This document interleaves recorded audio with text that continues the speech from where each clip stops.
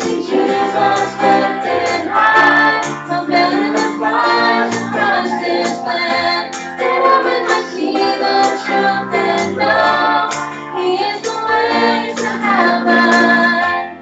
We want to see Jesus lifted high, above the cross across this land, that others might see the truth and know He is the way to heaven. We want to see, we want to see, we want to see Jesus lifted high. We want to see, we want to see, we want to see Jesus lifted high.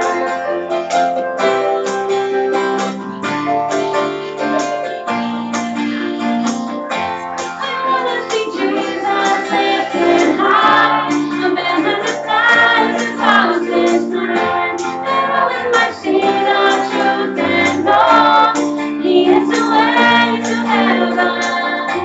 We want to see Jesus lifted high, above the skies across this land, that others might see the truth and know He is the way to heaven. We want to see, we want to see, we want to see Jesus lifted high. We want to see, we want to see, we want to see Jesus lifted high. Step by step, moving forward, little by little, and taking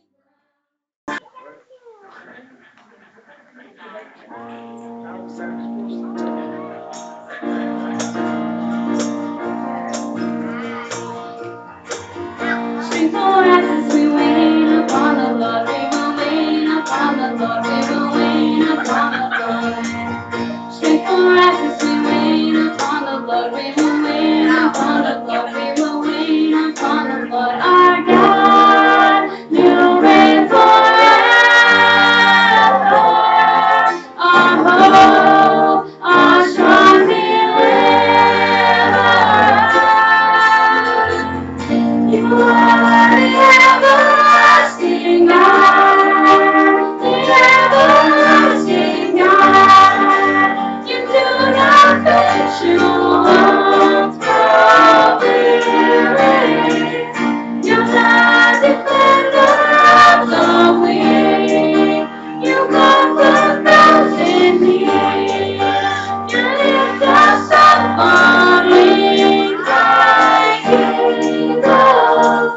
So good to wait upon the Lord. We will wait upon the Lord. We will wait upon the Lord. Strength for us as we wait upon the Lord. We will wait upon the Lord. We will wait upon the Lord. Our God, You reign forever. Our hope, our strong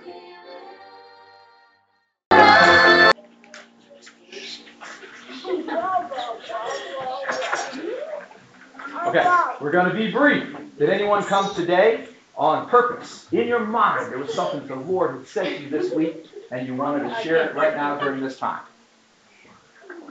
All right, so we're going to do something a little bit different today, and I felt led of the Lord to do this.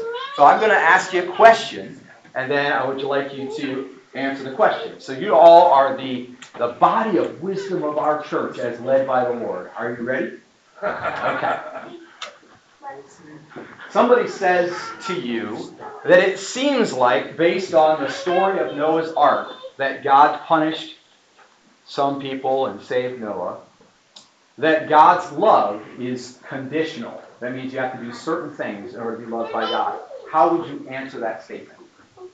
To that question. Jason, go. First hand I saw. I'd say that God's love doesn't have any boundaries, and that even if He did stuff bad throughout your life, you know that you'd be loved by God. Okay, so God is going to love you regardless. Okay? Dave? God considered, because with Noah, God considered Noah a righteous man. God calls out to everyone, and Noah answered. So it's not like Noah was like the one person he picked. Anyone could have got called by God, but Noah chose to listen to God. Amen. So he calls out to everyone. I like that. That's good. Okay, you got one too? This last one. God did not love all of the people that he slaughtered in the flood, he just punishes those he loves. Oh, that's good. I like that. Okay. All right. Go on to the next one. All right.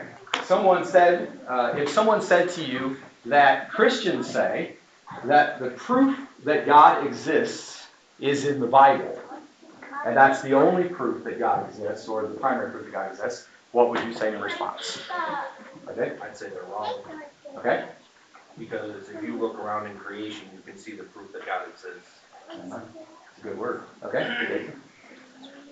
I kind of go off what Dad said, but I changed it a little bit instead of saying you're wrong, I'd say, hey, that's what you believe. I'm not gonna stop you, but if you look around the wood, every little thing that's on the earth, it was handmade and not made by God. All right. Good. Sure. They're wrong. Okay. I personally know God, and He's been in my life at various times when it was hopeless. It was completely, it had to be God, and it was. And God exists because He's real to me, and He's real to me, and His Word is real to me. He's real. Amen. Amen. Okay. You got something? We'll go one more. Go ahead. Nice and loud. Yeah.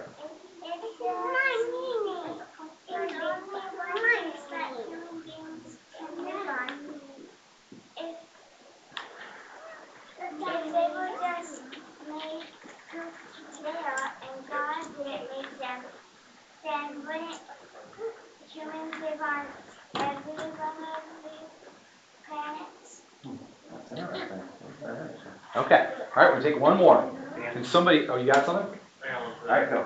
Where morality comes from. I mean, how do we know for sure, like, what's right, what's wrong? You know, like, is it okay to lie, is it not okay to lie? Where does all of that come from? Yeah, and that's being undermined in the world today too. In fact, especially by those who don't believe in God. Okay. So somebody give me. If you're talking to somebody, for example, you're going to the grocery store line, whatever, and they relate a problem that they have in their life, and they say, "This is what my life is like." They don't know God. They're not a Christian. They don't profess to know God. And they say, "This is what my life is like," and they're telling you how bad their problem is. If that was your problem before you were saved, and now God has fixed it, what is that problem, and what did God do to fix it? I can't remember this address, but when we have trouble, God comforts us so we can help people. So I would pray and ask the Lord for the scripture, and maybe give them a little of my testimony. I couldn't give them the whole thing. Sure. Because we wouldn't have time, but just to have compassion and the love of Christ. Right.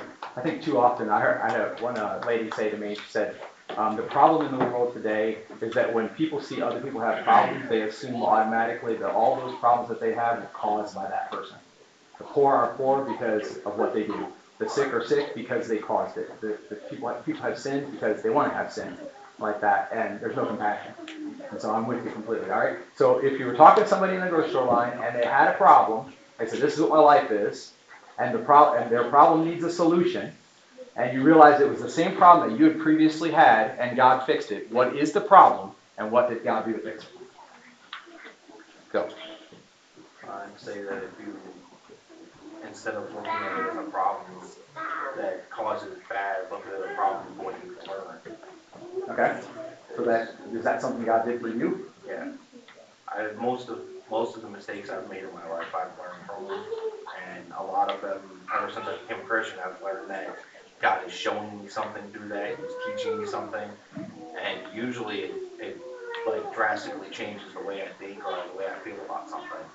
Okay. A few Sunday school answers, and we'll be done. Why do you live where you live? Does anybody think that they live where they live because they saw it, they liked it, they wanted? Is that why you live where you live? Why do you live where you live? God provided it. Because God said so. Okay. Is that what you're going to say? I was going to say because that's what God has planned. That's the place that God plans for us to do stuff. Okay. And why? Why did God put you where you are? Because He knows that in the area that we live in, that we are currently at, there is stuff there that we can help with and that we can do to inspire people to do what we do. Good. Okay. The Bible says in Acts 17, Paul is speaking to the Areopagus, and he says that God orchestrates the days of our lives. He puts all the boundaries in place, puts us exactly where we are. so that men may search around for him, and then in searching around for him, find that he was never far away in the first place. So you are where you are because there are people there, and it might be you. So ask yourself, do I follow God? Am I a follower of the Lord Jesus Christ? Do I do what Jesus says? Do I love the Lord? Am I saved? Right?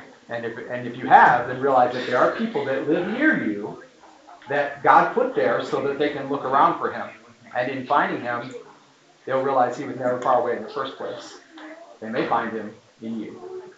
Let's pray together, and then we'll worship that God who does all this some more. Brother Tony Tate, could you lead us in this prayer? And remember, we have tithes and offerings coming up. Sure. Lord Jesus, we thank you for all the answers that were received, and God, we thank you that, God, if you would answer, just say, I'm God, and I'm God alone. And then your word says we're created for you and by you. And so, God, we're not just created as just creation itself, God, but also for you, for purpose, for your glory. God, for even the world to see that Christians suffer every day because we have your peace, we have your joy. God, we have to deny ourselves. God, there's always this where we have to take a step back and let you do what you do. And God, the world thinks that they can move, God, just because they don't need to take a step back. But the thing is, God, they're already taking a step back because they're without you. So, God, we just thank these tithes and offerings, God, not just here, but all churches that are tithing and offering their gifts, their talents, God, offering whatever they have, God, for your glory. We thank you for your loving and merciful sacrifice at the cross. Of course, you rose again. But before that, God, we had no idea, nor would we ever think that you would rise again and be our absolute glorious hope. We thank you for this time, and we thank you for this place. In Jesus' name, amen. All right, I wanted to say something. I've been reading through the Bible. I'm in Ezekiel right now. And just before the chapter that has the prophecy of the dry bones and all that kind of stuff, talking about the restoration of Israel, which literally was fulfilled in the 1940s after World War II. Which is, we think of Bible prophecy as being fulfilled in the Old Testament ancient times, but that was actually fulfilled in the 1940s. Then been watching the news.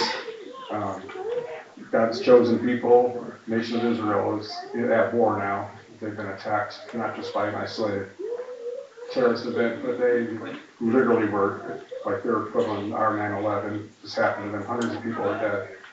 And the ramifications of that, we don't know. Jesus told us there would be wars and rumors of wars as the end time approaches. And we don't know when that's going to happen, but it could happen really soon. And so just be aware, pay attention, watch what's going on, be ready. Because if the end is super near, or if it's a decade off, this event still could have worldwide ramifications for us. So that's just believers. So I just need to pray for them. But it's going to end. Jesus is going to come again, and this stuff's going to stop. He's going to put an end to it. He's going to get his praise and his glory, and nobody's going to stand in his way. So, which side of that do you want to be on? That's, I guess, is the question. So, pay attention.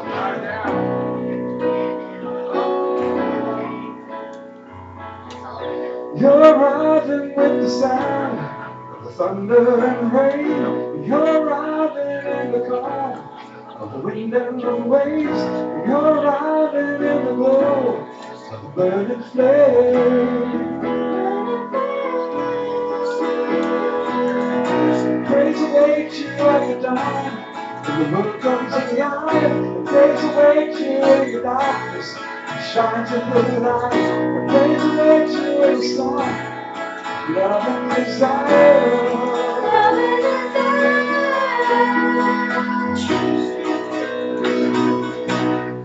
Here comes the King, all bow down. Lift up your voices unto the Lamb. He is the King, all bow down, all bow down. You are coming again, like a thief in the night. You are coming again, with a shout from the sky. You are coming again, take away the pride. Here comes the King, all bow down. Lift up your voices unto the Lamb. Here is the King, all bow down, all bow down.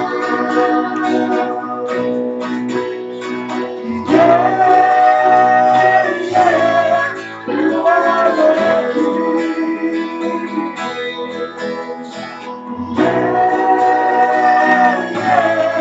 You are the King.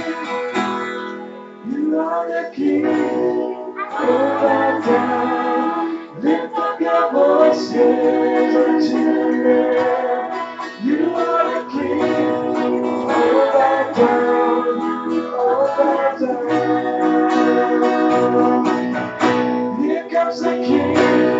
Oh, bow down. Lift up your voices unto the Lamb. You are the King. Oh, bow down. Oh, bow down.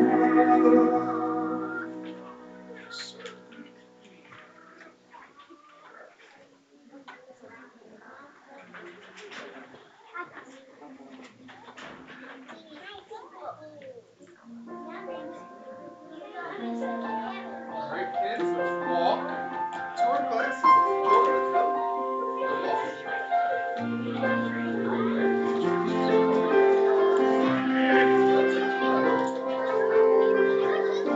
Every secret, every shame,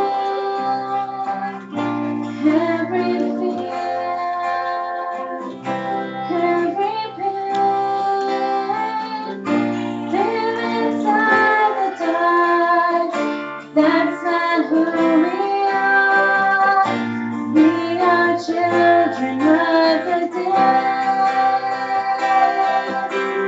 So wake up, sleeper, lift your head. We were meant for more than this. Let the shadows gather down. Make the most of the time we have left. We are the light of the world. We are the city on a hill. We are the light of the world, and we gotta let the light shine. We are the light of the world. We are the city on a hill. We are the light of the world, and we gotta let the light shine. Let your light shine, let your light shine.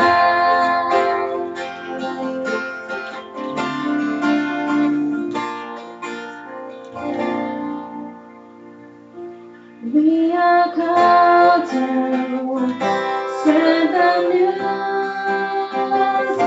tell the world the simple truth. Jesus came to save, there's freedom in His name, so let His love break through. We are the light of the world. We are the city on a hill. We are the light of the world, and we gotta let the light shine. We are the light of the world. We are the city on a hill. We are the light of the world, and we gotta let the light shine. We are the lights, we are the lights, we are the lights. So let your light shine brighter. We are the lights, we are the lights, we are the lights. Jesus, you are the light, you are the light, you are the light. We will lift you higher. Shine, shine, shine. We are the light of the world. We are the city on a hill. We are the light of the world, and we gotta let the light shine. We are the light of the world. We are the city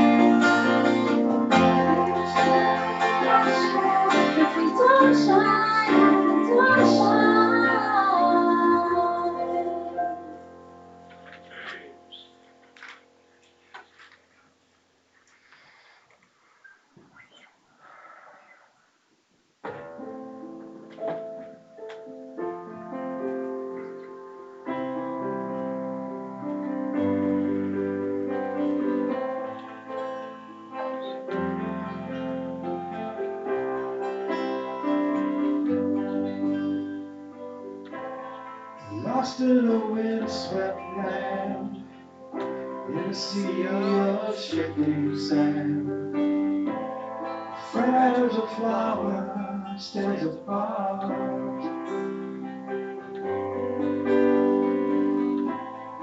There in that barren ground, I feel like the only one, trying to serve you with all my heart.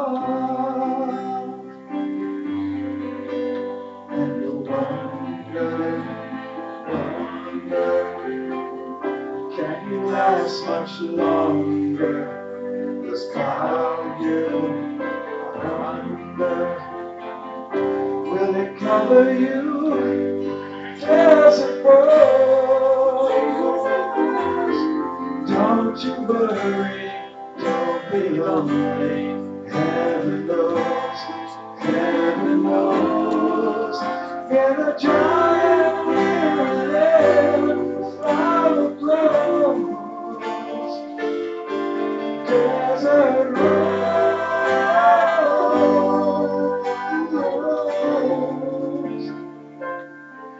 desert rose.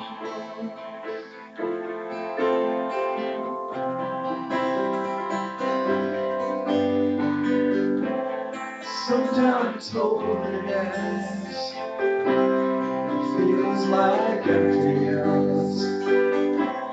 You feel the whole world's laughing eyes.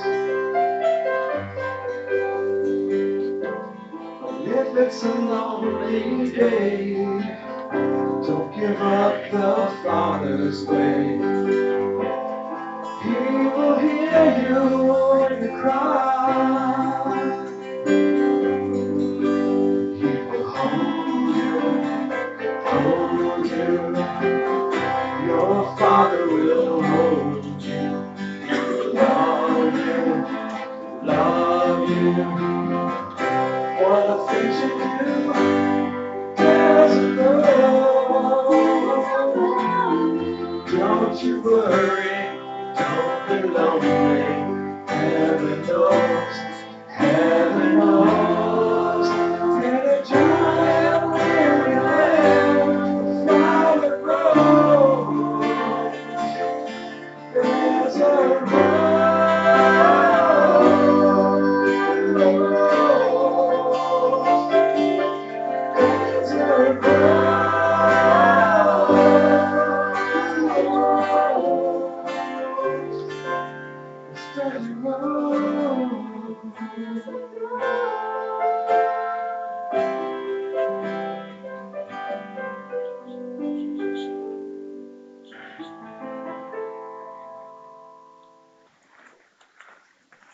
So I spent all day yesterday and probably about 10, 12 hours before that this week in this passage of Scripture that we're about to read. And I think I maybe wrote the beginnings of about 6 sermons. But the Lord really laid on my heart what we're going to see, and this is the one that makes a lot of sense to me, and it makes logical sense, and I think God kind of expects that. God is not an illogical or a confusing God. He is very point blank, and so I believe the Word just the way it's written, and we're going to read it together in a moment. Before we do that, I want to share an illustration with you. I got this out of a book. This is not my story. It takes place a long time before I was alive. The oldest sister of Daniel Webster. Daniel Webster's kind of a famous guy. He was married to John Colby, the wickedest man in the neighborhood in respect to swearing and impiety. Impiety means not having anything to do with God. The news came to Webster of a change, and he went to visit John Colby. On entering the house, he saw a large print Bible opened, which Colby had just been reading. The first question Colby asked Webster was, "Are you a Christian?" and then suggested that both kneel and pray. When the visit was done, Webster told a friend, "I would like to hear what enemies of religion say of Colby's conversion.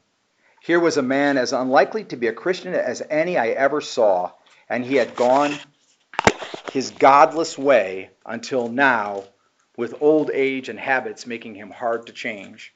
Yet see him, a penitent, trusting, humble believer, nothing short of the grace of Almighty God."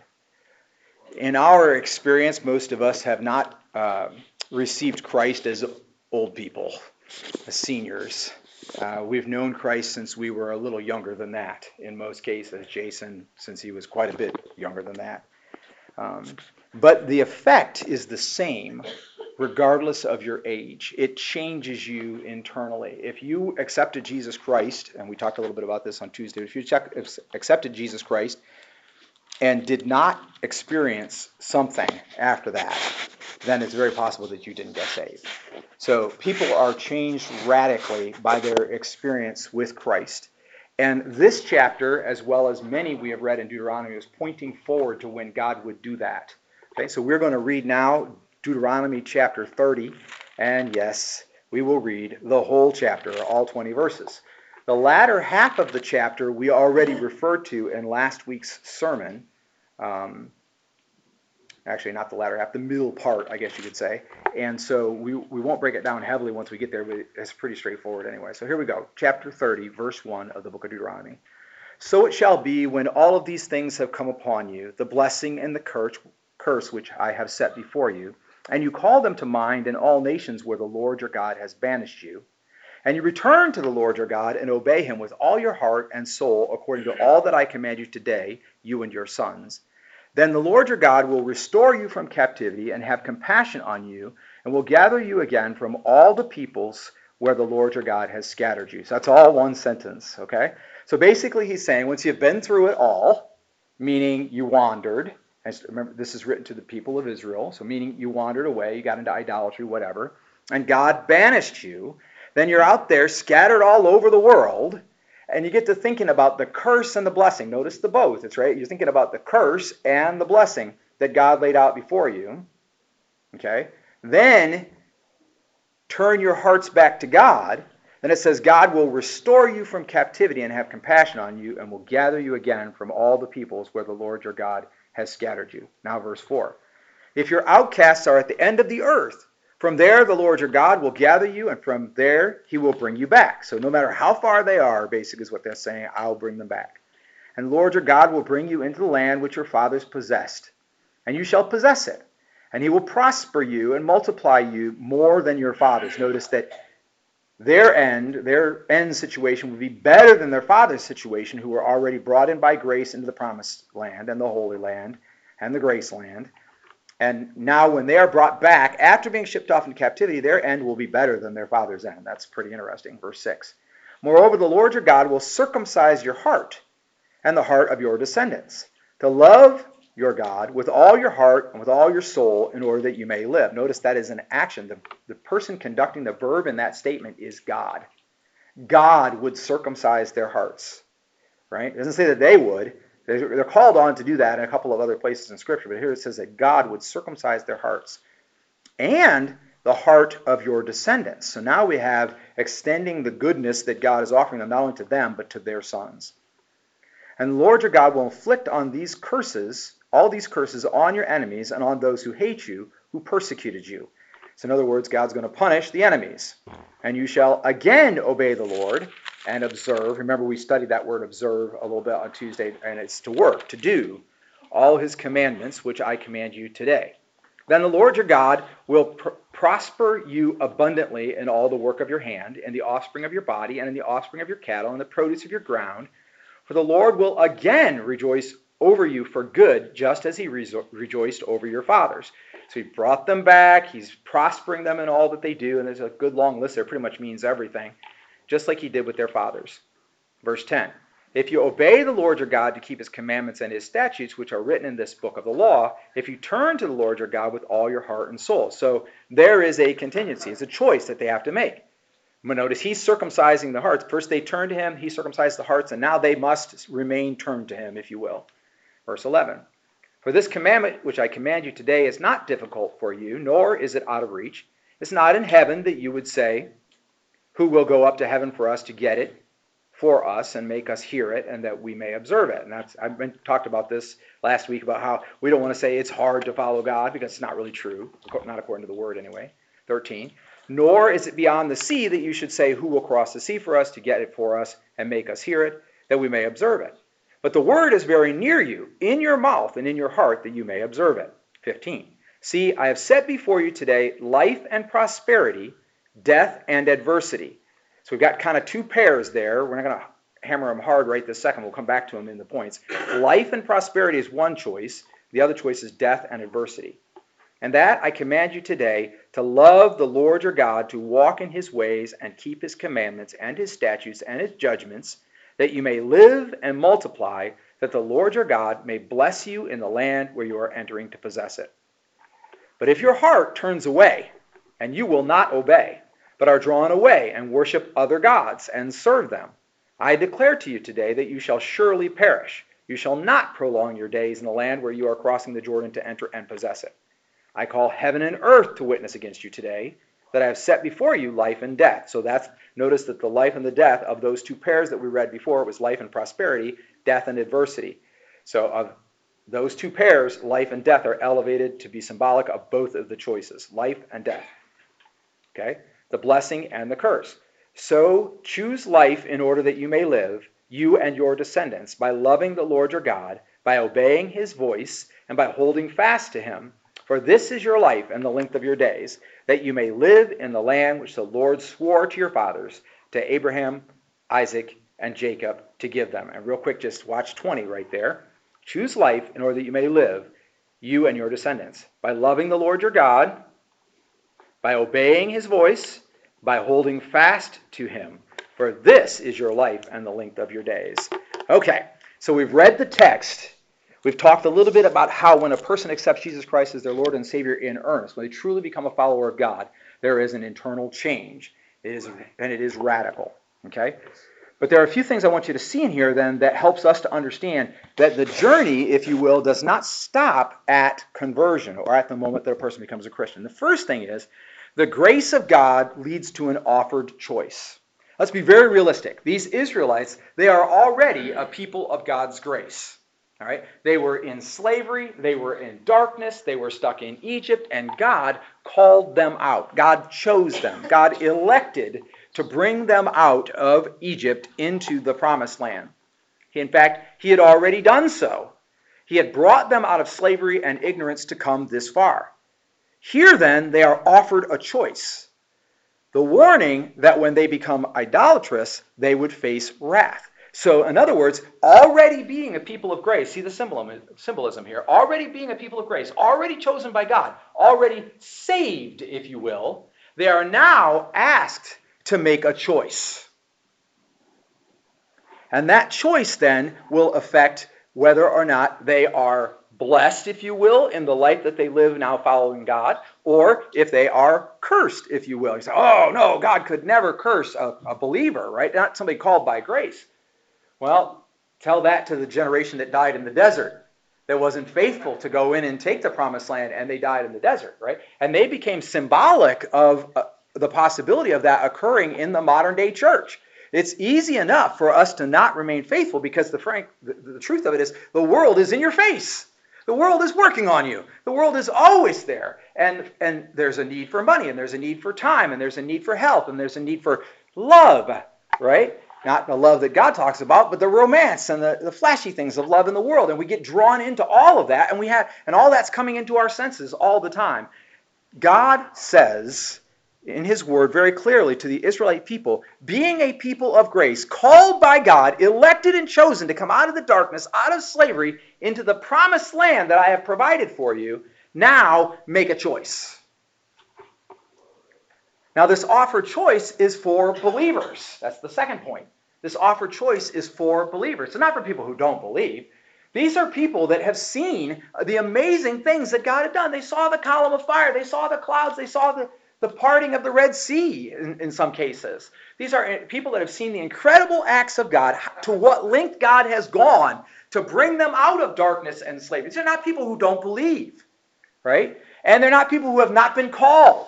They're not people who have not received God's grace. So this is people who believe and have received God's grace, and then they're given this choice, an offered choice to believers. He says, I lay before you life and death. Look at verse 10 and verse 15 again.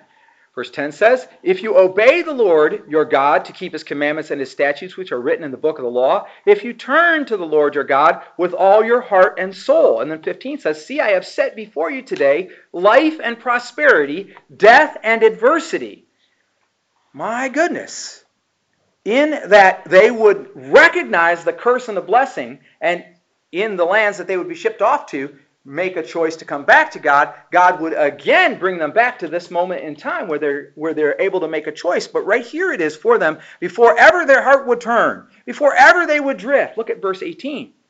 Verse 18 says, I declare to you today that you shall surely perish. You shall not prolong your days in the land where you are crossing the Jordan to enter and possess it.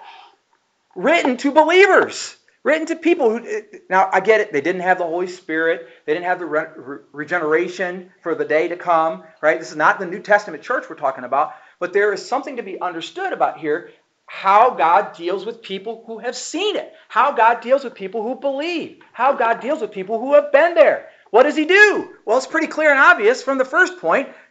Grace of God leads to an offered choice. Now, does God have to offer you a choice? No. What do you deserve? Hell for an eternity? Well, let's just set that aside for a minute. Now I'm saved. I'm a follower of the Lord Jesus Christ.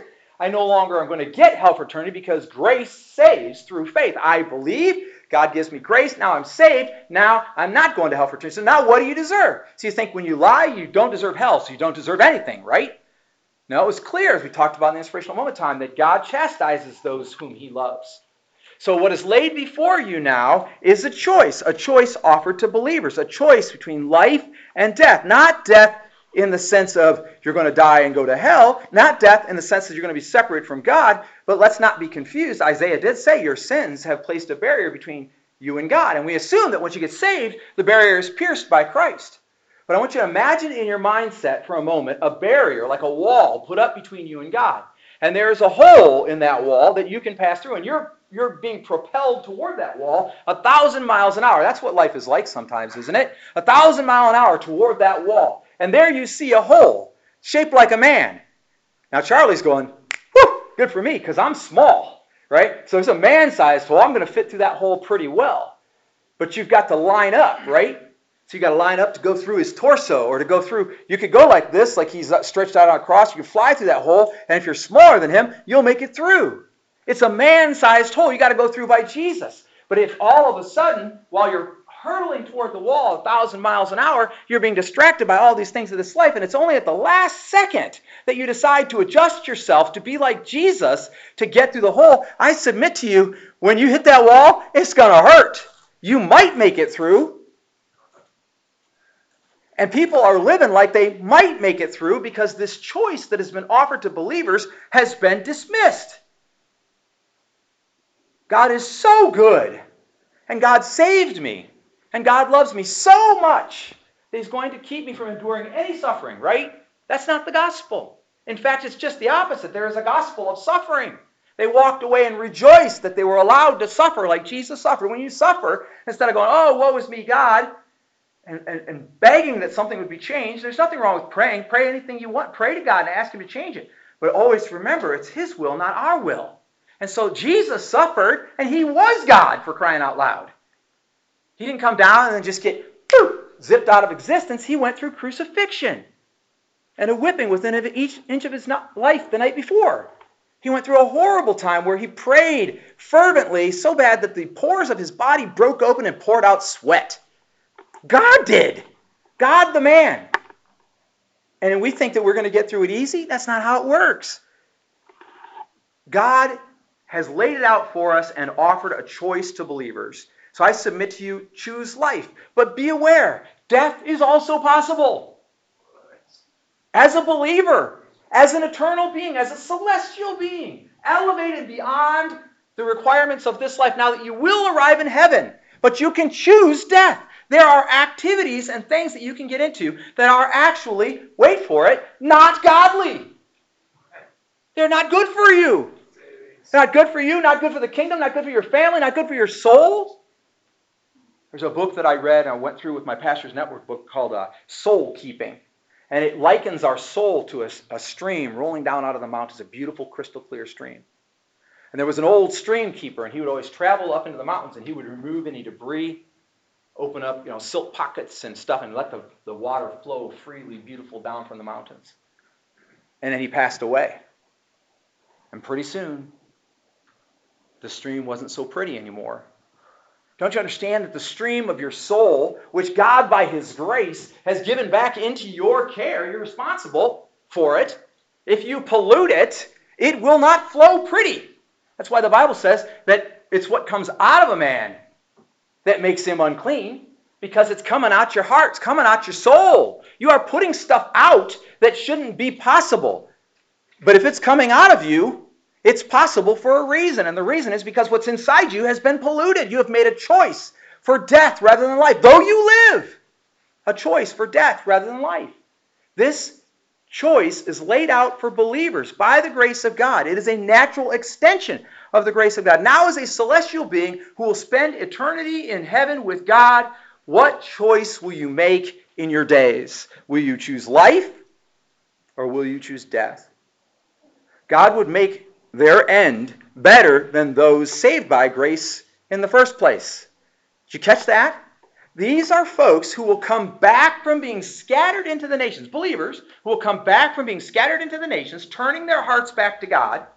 God then will circumcise their hearts, theirs and their sons, theirs and their descendants, bring them back into the promised land, bring them back to where God wanted them in the first place, and then prosper them. Not only prospering them in the land in all those ways that He listed, but on top of that, circumcising their hearts and the hearts of their sons. He is a God of grace. That's absolutely true. He would choose to save everybody. In fact, He is only patient now with us in that all men might come to repentance. Not slow as some men count slowness, but patient that all men might come to repentance. God wants to save everybody. He's literally appealing to everybody all day long, every day. When they look around and suddenly realize He was always there, they go, oh, you know what? That's what that quiet knocking was on the door of my heart. That's what happened to me when I got saved. For months, add on years, really, for the last 6 months, the knocking had become pretty loud. Like, Dan, I'm standing at the door knocking. But previous to that, before I started hearing the word preached or studying my Bible or anything like that, the knocking seemed to me to be pretty soft. But it really wasn't the knocking was soft, it's that the video games were turned up. And the popular activities that I was involved in, working and spending money and Cedar Point, and nothing wrong with any of all of that, but those activities were turned up to a level that the knocking could barely be heard. But when the knocking got loud enough, in my mind's eye, God's grace came in and saved my soul. But from God's grace coming in and saved my soul, from that moment on, I was on a railroad course to a choice. And really, it was a choice for every day. God is a merciful God. Now that you have grace and are saved and are going to heaven, why do you need God's mercy? Because you're too stupid to survive without it. I'm too stupid to survive without God's mercy on a daily basis. It can't be done. Because the choices come and the choices go, and we are designed to make a choice God's way. We are made to have a relationship with Him. We're supposed to do it right. Do it the way He's given us to do it. He is a God of grace and a God of mercy. And boy, do we need that mercy after we receive that grace. Notice that this is more than obedience provided by God. This is circumcised hearts. Look again at verse 6. Moreover, the Lord your God will circumcise your heart and the heart of your descendants to love the Lord your God and with all your heart and with all your soul, in order that you may live. In order that you may live. In order that you may live. In order that you may live. Now, as I said, in other places, they were told to circumcise their hearts. Right? Turn your heart over to God. And the commands of Moses, as were said in the middle of this chapter, not really all that difficult. But did they do it? No. But here it says God would do it for them. For who? For those who found themselves scattered, their families, their churches. They didn't have churches, but their faith families, let's say, drifting into idolatry, and now called back, and being called back, they would have circumcised hearts. Not only them, but their generations to come. God would bring them back, and they would be prospered in the kingdom that God had offered them. They would be multiplied in the kingdom that God had offered them. 3 points. The grace of God leads to an offered choice. An offered choice for believers. And God would make their end better than those saved by grace alone. Post-choice, the outcomes are better. Then that brings us to the conclusion, and it's a doozy. It has been said there are no grandchildren of God. I first said that in one of the first sermons I ever preached. I think maybe like the 10th sermon I ever preached. There are no grandchildren of God. I wanted my children to be saved. I longed for my children to become followers of the Lord Jesus Christ in earnest and for real. And let's not play games with it. But you can't do it for your children. They have to do it for themselves. It's true in the sense that each one of us must come to the realization of who God is to us. Salvation isn't on an individual basis, paid for by Christ, but on an individual basis. It's not about your practice of religion or religious steps or even disciplines, but it's about your personal relationship with God through Jesus. I get that. Consider, however, the implication here of a father who has repented and turned to the Lord, who truly has a circumcised heart now. It says not only will he have a circumcised heart, but it allows that a people may be returned to the land of God, where God had prepared for them, where God had promised them, and that they would come and it would be extended to their offspring. That's what it said. For you and your descendants.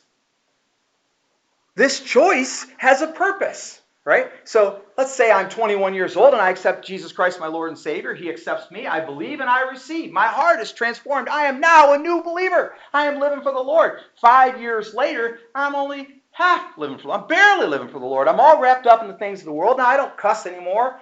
I don't tell lies anymore. I'm a pretty giving, serving, caring soul, generally speaking. So I'm definitely transformed internally. But as I travel throughout my day, most people wouldn't know it. Because there are people that look pretty good on the outside, even though they're not followers of the Lord Jesus Christ. I had a friend that caused a bit of a stumbling block for me because he was a professing atheist. And he was one of the nicest guys I knew for the first 10 years of my Christian walk. Nicer than anybody in my church.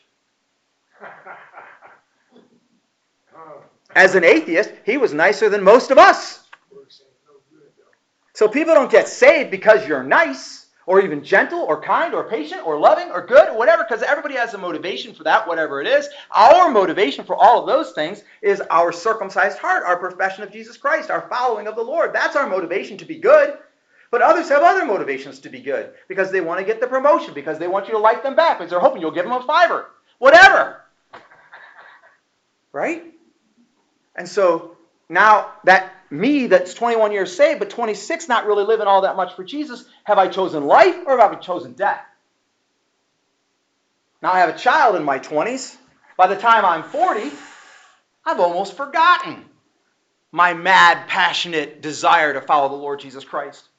I'm not reading my Bible every day, just a few minutes here or there. Yeah, I go to church, I serve, I do things. People would call me in name, a Christian might even call me the name of the church. But my child has all kinds of reasons, just the same as I did, to be lured by the things of the world. Have I chosen life? After the grace that saved my soul, at that point in time, have I chosen life? And if I have chosen death rather than life, what do you think my son is going to choose? Here in this choice that comes after grace is a promise that it will extend to your descendants. You should be transformed from the inside out, focused on God, returning to the Lord, circumcised in your heart. And in so doing, God promises you life not only for you, but for your offspring. But the problem is so many Christians come to the Lord and they do not make this choice. There are lots of good things in the world. And you know how many of them will prosper you in eternity? Very few. Personal interactions, generally speaking. That's about it. And only in and as much as that personal interaction leads you or that other person closer to God. You can hug people all day long, and if there's no Jesus in it, everybody getting hugged is still going to hell. You can send cards, you can give Christmas presents, you can show up at their performances of whatever skill or talent or whatever. If you don't bring Jesus into those interactions, they are worthless. It's all worthless. And it's still along the road on the way to hell for anybody who does not have Jesus as their sovereign Lord and Savior. And Moses was telling them, in their case, that they needed to make a decision that day, and then if they failed to make that decision, which he was saying that they certainly probably would, then as they were pulled away and scattered throughout the world, away from the promised land that God had promised them, that they needed to make the same decision, and in making that same decision, receive a circumcised heart and be brought back to the promised land. When I preached the messages previously throughout the last 3 chapters of this, we talked about the promised land. We broke it down pretty thoroughly. We talk about the grace land and the holy land. We talked about how an individual might be singled out by God for wrath. We talk about people who come into the holy land and then God looks at them and says, "You're not living for me. It's wrong." In fact, we even talked about the qualifier. We talked about poison fruit, bitterness of soul, and false speech. And those are the qualifiers in chapter 29, verses 18 and 19, by which a person will be singled out and pulled out of the promised land, the grace land, the holy land that God had given them. And he would eradicate. It says he will blot their name out from the book of life. He will take them out. We're not talking about people who have been taken out. We're talking about a people who have remained part of the promised land, grace land, and holy land. But here, we're talking about an extension of the 2-sided sign warning that I gave a couple weeks ago. The sign saying, "Don't go there." We talked about how God would remove the people of God for doing one thing, worshiping anything that is not God and not specifically authorized by God. Finally, then last week, we talked about how the commands of God through Moses point to Christ and are not far away or hard to fathom. That was verse 29. And Jesus actually said, if you believed Moses, you would believe in me because Moses was testifying of me, which is who we're reading now. So we understand that Jesus understood this circumcised heart, this return to the kingdom, the promised land, grace land, holy land, to be about him. That's what Moses is talking about. He's talking about Jesus. The times and the epochs of the Lord will remain God's, but the things exposed to us, the things about Christ, the things about what God was doing to save souls and to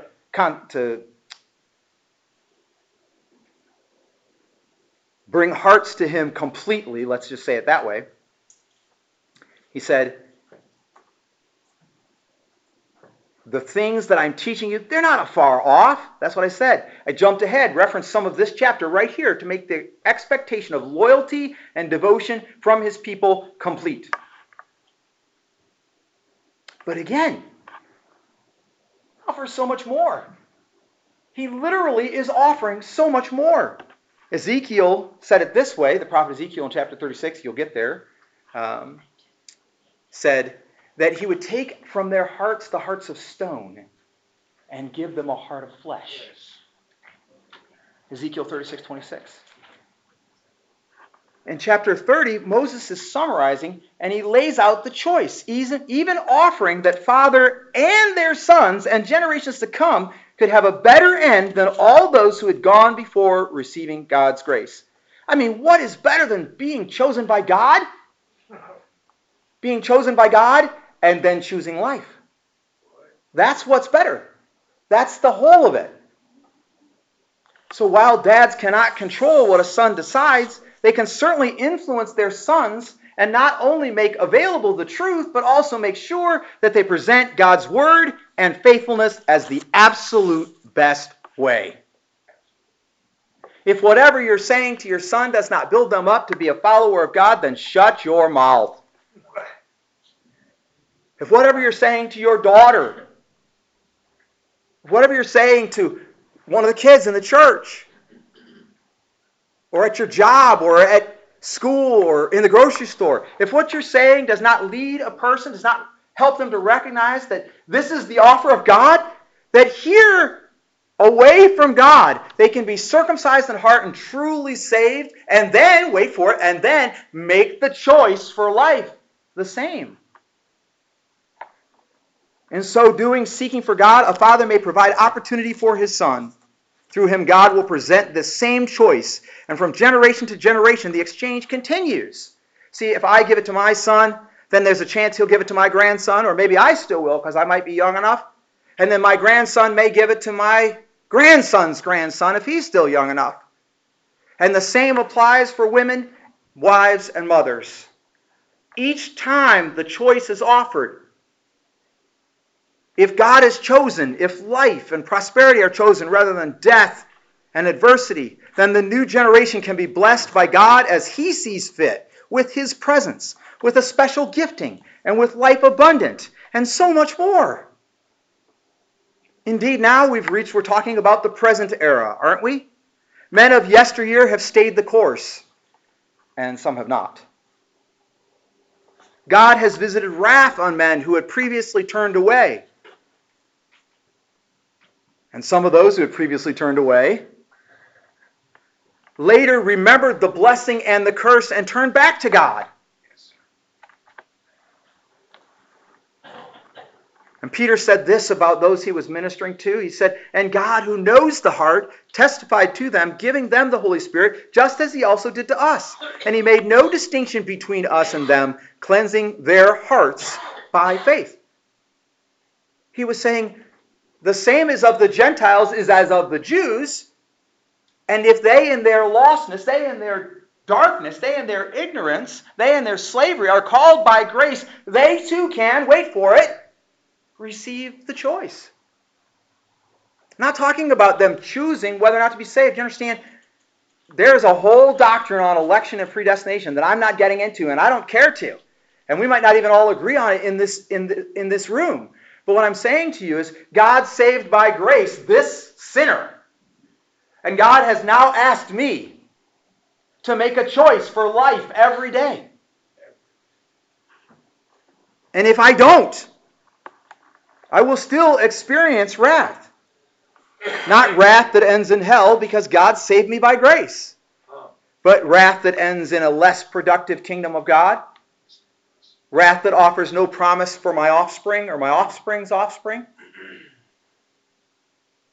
Romans 2:29 says this, "But he is a Jew who is one inwardly, and circumcision is that which is of the heart, by the Spirit, not by the letter. And his praise is not from men, but from God." Do you know to whom you belong? And if you've been saved, you belong to the God of heaven. You're no longer a distant possibility. You've now been drawn close as a friend, as a child of God, as a member of the family. And as a member of this family, you've got to make a choice. You must choose life. The bottom line is, if you are here today because of your dad, then you owe your dad a big thank you because he participated in giving you this opportunity. If you're here because someone shared with you that was not your dad, then this is your opportunity to come back to the Lord and be grateful that God has said he will bring you back. You could strive all your life to get back to God and never make it. If that's not the object lesson that's delivered to us every single day, I don't know what is, but that's not what God says in this promise. What God says is that if you are scattered, lost amongst the nations, you find yourself far from God, even though by grace you were chosen by God, you find yourself far away, then choose life. Turn back to God, and he will circumcise your hearts and those of your descendants. He will make you more prosperous in the kingdom of God than those who were first called by grace. Do you know that churches, whole churches, people of God and families, whole churches have died in order for us to be here today, preaching and listening to the Word, singing these songs that we sang, giving our tithes and offerings, teaching Sunday school? People who were no different than you and I, called by grace, who made a choice to life, died for their faith so that the faith would be proffered into a future generation, that it eventually would come to the aisles of East Toledo Baptist Church, to me, so that I could be here today and make a choice. And they died. Men, women, and children, massacred sometimes, probably every last one of them, and a few may have escaped, and maybe no one escaped. And here we are, worshiping God, receiving his offer of forgiveness and his willingness to make our end better than our beginning by no small margin. by an unbelievable margin. This is how much God loves us. To the point that I can say with absolute certainty, if you will choose life every day, you ain't seen nothing yet. What? He's not done. You're still breathing. You're still thinking. You're still capable. No matter how much you hurt, no matter how much you hurt physically, emotionally, mentally, whatever, it's all God. God's going to do it all. Now, is he going to make you rich? It's not about richness. This is not a physical, literal kingdom that we're coming into. It's not about actual cattle that we're going to take care of, or sheep we're going to shear in the fall, or crops we're going to plant. This is about the kingdom of God and us functioning as part of a promised kingdom, a grace kingdom, a holy land in which we have not been kicked out because we weren't stupid enough to be that disgusting to God. But here we are, and now we choose not idolatry. We choose life every day. The commands of the Lord, which aren't even really that hard to figure out. It might be kind of hard to do if you're not choosing life, because in not choosing life, you get wrapped up in death, you get wrapped up in slavery again, you get wrapped up in ignorance. There are people who choose not to worship God. Can you believe that? Saved people, followers of the Lord Jesus Christ, and they choose not to worship God because maybe it's too much work, because they're afraid of what people will think of them, because they don't want to get dressed up. Check the room. We're not dressed up. Because they don't want to get out of bed by 11 on a Sunday. There are people who are choosing death after being saved. I'm not saying they're lost. I'm not saying they're losing their salvation. I'm explaining to you that they have the ability to choose life, and they are choosing not to choose life. Grace leads us to a choice. It's not a choice of salvation. You might think you did, but you didn't choose to get saved. The God of heaven loves you, sent his only son to die for you almost 2,000 years before you were born. To die for you almost 2,000 years before you were born. Put you exactly where you needed to be so that you would grope around for him, and in finding him realize he was never far away in the first place. That's our God. He pursued us to the ends of Ohio and loved us so much that he saved our soul. Now the question is, that grace leads us to a choice in daily living, a choice in who we will be for. I'll give you another illustration, and we're very near the end. 3 men, John Newton, Lewis Weatherford, and Samuel Preston. This is not a parable, it's an actual event. It's not my story, but it's an actual event that took place. They were out to find the best that life has to offer.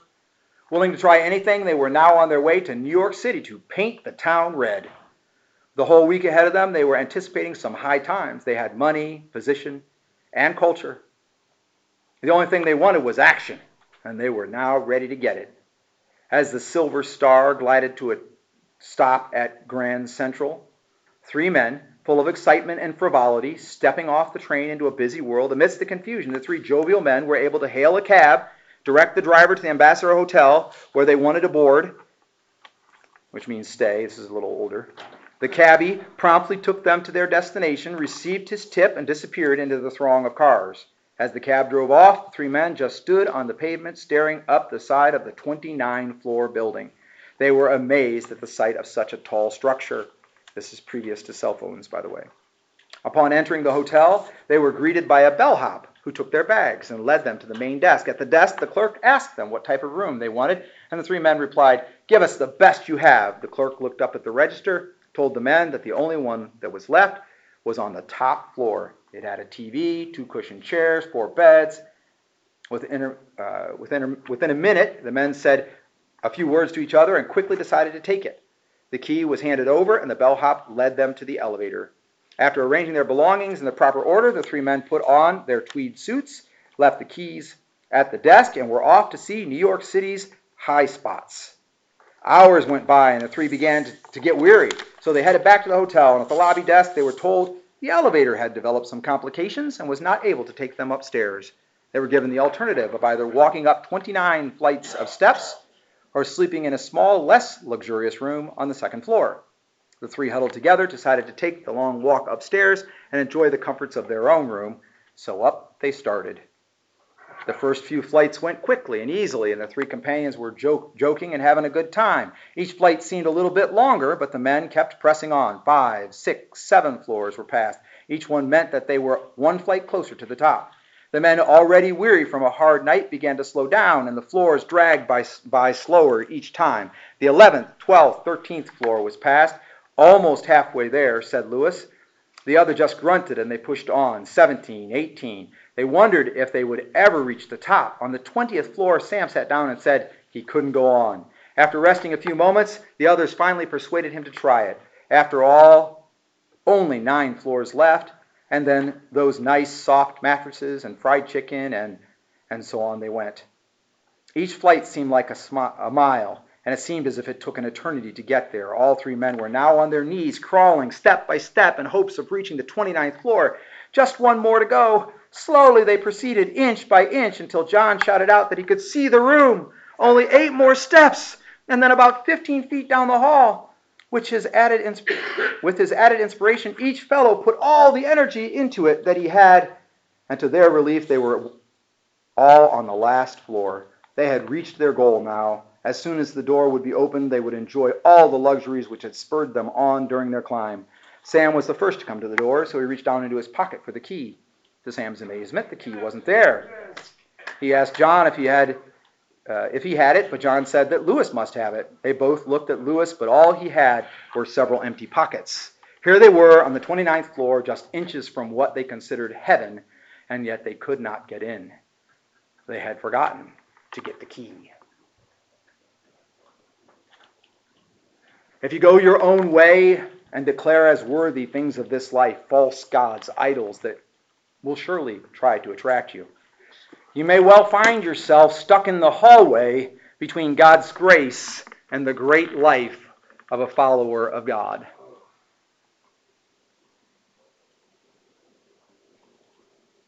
God offers that new life to believers. God offers that choice to believers. Real quick, I want to read to you from Galatians chapter 2.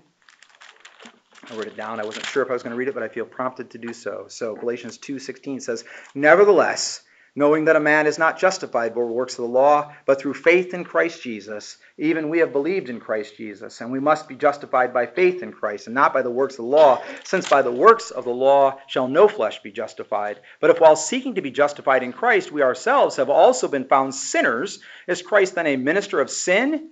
May it never be. For if I rebuild what I have once destroyed, I prove myself to be a transgressor. For through the law I died to the law, that I might live to God. I have been crucified with Christ, and it is no longer I who live, but Christ lives in me. And the life which I now live in the flesh, I live by faith in the Son of God, who loved me and delivered himself up for me. I do not nullify the grace of God, for if righteousness comes through the law, then Christ died needlessly." Grace leads to a choice. Will you choose life? Grace leads to a choice offered for believers. So if you're in this room and you've accepted Jesus Christ, your Lord and Savior, and he's accepted you, you've believed and received Jesus as Lord and Savior, you're already saved. I'm not talking about going to heaven. I'm asking you the same as Moses was asking them, the same as every repentant father would ask every repentant son. Will you choose life? Day in and day out, will you choose life? If you do, God will make your end better than those saved by grace alone.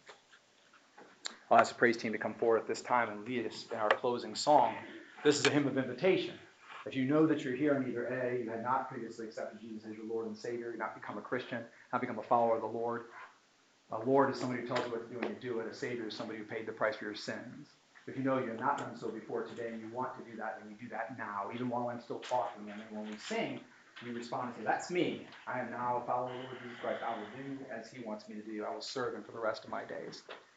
If, on the other hand, you came in here already a Christian, but you know you have not chosen life, you've been making wrong choices, you've been after something in the world, or you've been refusing to sort of submit your life to God and let him lead, or rather live through you, then you repent today. Repent, and no matter how far you've gone, scattered as far as you possibly could be, no matter how far you're gone, it says he will return you. He will return you to the kingdom of God. He will prosper you in a way that you cannot believe in the kingdom of God. Not by money, but by his presence. and an abundant life. Would you stand with me and sing this song then? And if God is leading you to respond, you respond. Choose life.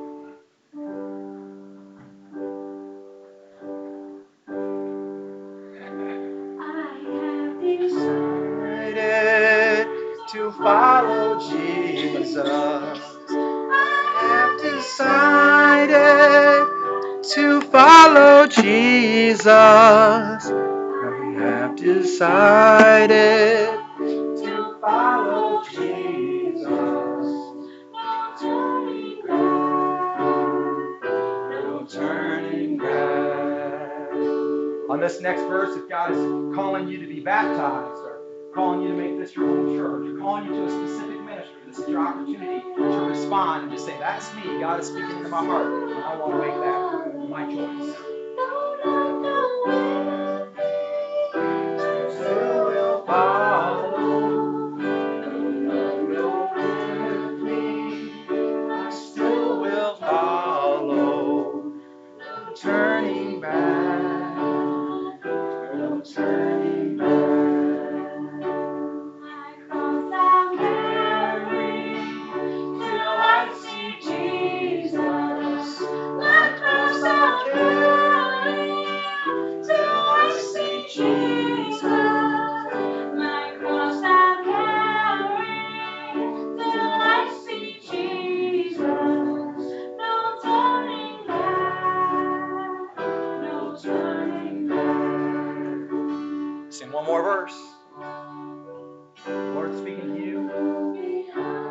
You do your business with God right now. In your heart. Do your business with God.